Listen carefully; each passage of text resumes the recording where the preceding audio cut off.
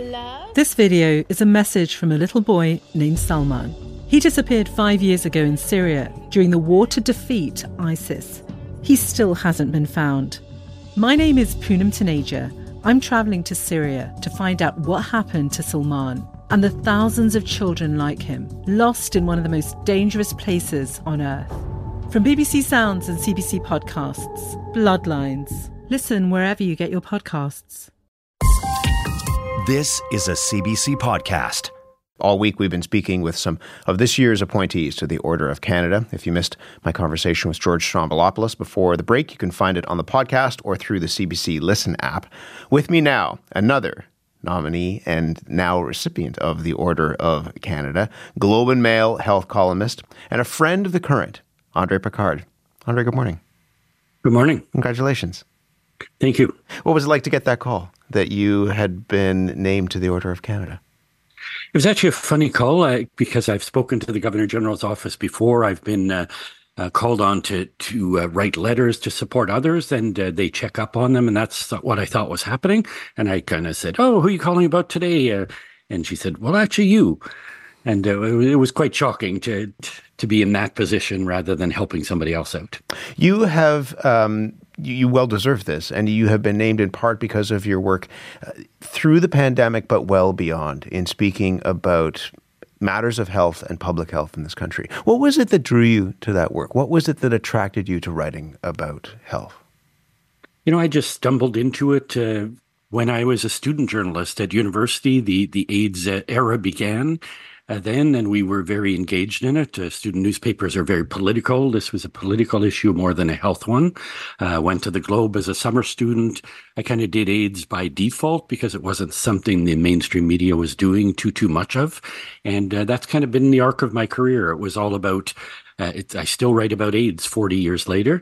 And it's, I think, because it's an issue that touches on everything. It's very political. It's not that medical. It's about social policy. For many years, there were no treatments, et cetera. So I never got attracted to the medicine, but more the politics of health, how it affects larger populations, how we react to. And then, of course, this all came to roost again with COVID. It was very much like the beginnings of AIDS. When you take a look at where we as a world are at now when it comes to HIV and AIDS, it's interesting. We had a conversation earlier this week on the program with somebody who runs a website called Future Crunch, and this highlights good news over the course of the year and positive developments. And one of the things that he said in that newsletter and then our conversation is that in 2023, it seemed as though we were winning the war against AIDS. It's a big difference from when you started covering this disease. Yeah, it is a reminder when you've been around a long time that things are dramatically better. When AIDS began, there were no treatments. It was running rampant. Millions of people were dying every year. And now it's really a chronic illness like many others. If you get infected, you take your meds. And that's that. There are other things that are top of mind that are much more deadly than HIV/AIDS. But the underlying issues have not all been dealt with. You know, it still disproportionately affects the poor, people of color. And that's, I think, the enduring issues that we have to cover in health is that we don't tackle the real stuff, that the unfairness, the inequality, that's what kills people more than any virus ever will. The citation from Rideau Hall said that you were being named to the Order of Canada for your dedication to advancing public health understanding and practices in Canada. How have you seen the average Canadian's understanding of the role of public health evolve over your time in writing? Well, I think COVID really forced us to acknowledge that public health is important, that it exists. The paradox of public health, anyone who knows that field at all knows that the paradox is the more successful you are, the more invisible you are. And I kind of see my role as that too. I kind of find it ironic that I'm getting all this attention now when I've been doing this for a long time, but the reason is because of COVID, and that's not a good thing. You know, when public health works, things go smoothly. We don't talk about it, but that's when we should be investing. You know, this is the period we're coming out of the pandemic. This is when we should be really building public health for the next pandemic, for the next disaster, for climate change. And we're not doing that. We're making that same mistake over and over again. This is over. Let's gut public health again.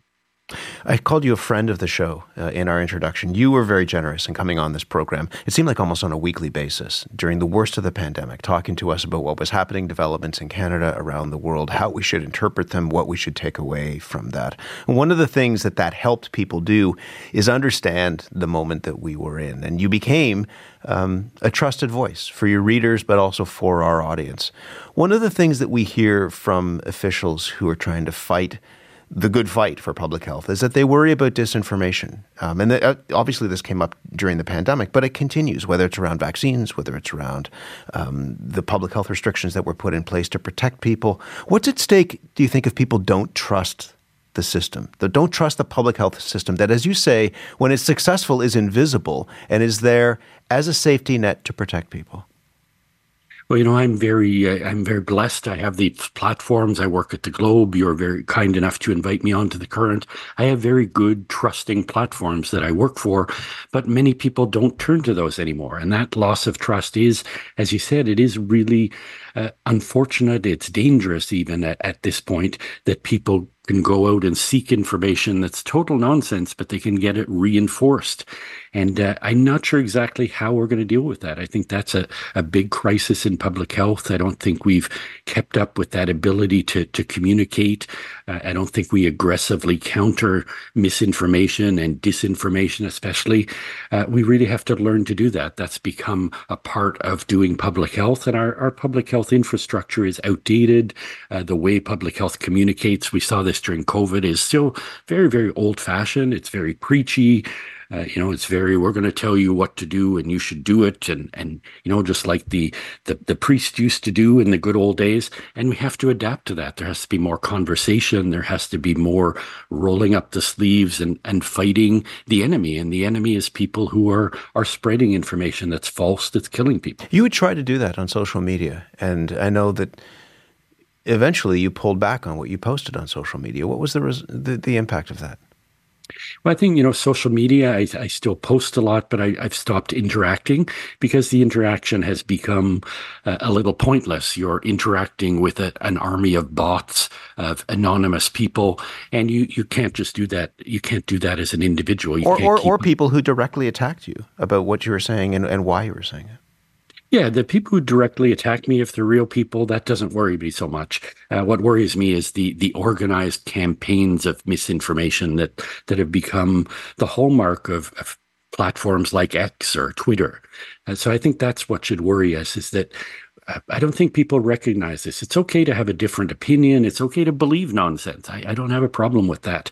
I have a problem with people doing this deliberately and doing it for financial gain. And I think that's what we're seeing. We know that worldwide there's kind of it's known as the dirty dozen of disinformation, people who are spreading false information about health, and they're making millions and hundreds of millions of dollars from doing this. And this should worry us.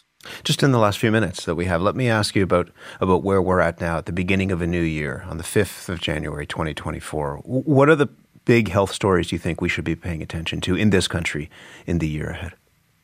Well, we're entering the 5th year of COVID. It's far from over. If you look at Europe, this is the biggest outbreak of COVID since Omicron. Now, the good news is not as many people are dying. We've built up some capacity to deal with this from repeated infection. So COVID is still a very big story. Climate change is the story of the future for me. We have to pay a lot of attention to that. That's the biggest health threat to us individually and collectively. We're going to be dealing with a lot of crises, earthquakes, etc., tornadoes, all this climate-related activity. That's where public health is going. This is the time of the year when people set intentions and goals for the year ahead. If you had to prescribe a goal, if you had to set an intention for Canada's public health system for 2024, what would that be? I think it has to be to stay vigilant, to keep fighting the good fight, not be brought down too much by this era of bots and misinformation. I think this is going to pass. I think younger people are much smarter about the use of social media, about the internet than my generation. And I think this is going to resolve itself. But in the meantime, I think we have to keep putting out that good information. We have to give people the tools to protect themselves, whether it's vaccination, whether it's, buying an electric car or buying an e-bike to fight climate change. I think we have to just keep empowering people. This is an era where people want to be active in their health, and that's part of it. A big part of it is having the right information and being able to act on it. Are you somebody who lives in optimism and lives in hope? There's a lot of bad news that's around, but I just wonder where you are on that. Yeah, I think I'm unusual as a journalist that I've always been very, very hopeful.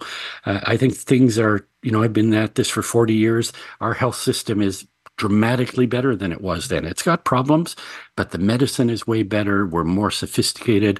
We pay a lot more attention to what matters, which is the socioeconomic determinants of health. This realization that what makes us healthy is not medicine. It's how we live. It's having an income, food on the table, social connections. So I'm very optimistic. I think we're much smarter about our health. We're living a lot longer. The life expectancy it's a triumph of medicine and social policy, and we shouldn't forget that in our daily woes.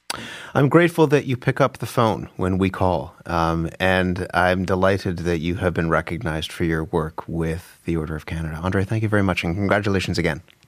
Thank you. Always a pleasure, Matt. André Picard is a new Order of Canada appointee. He is a friend of the Current and the health columnist for the Globe and Mail.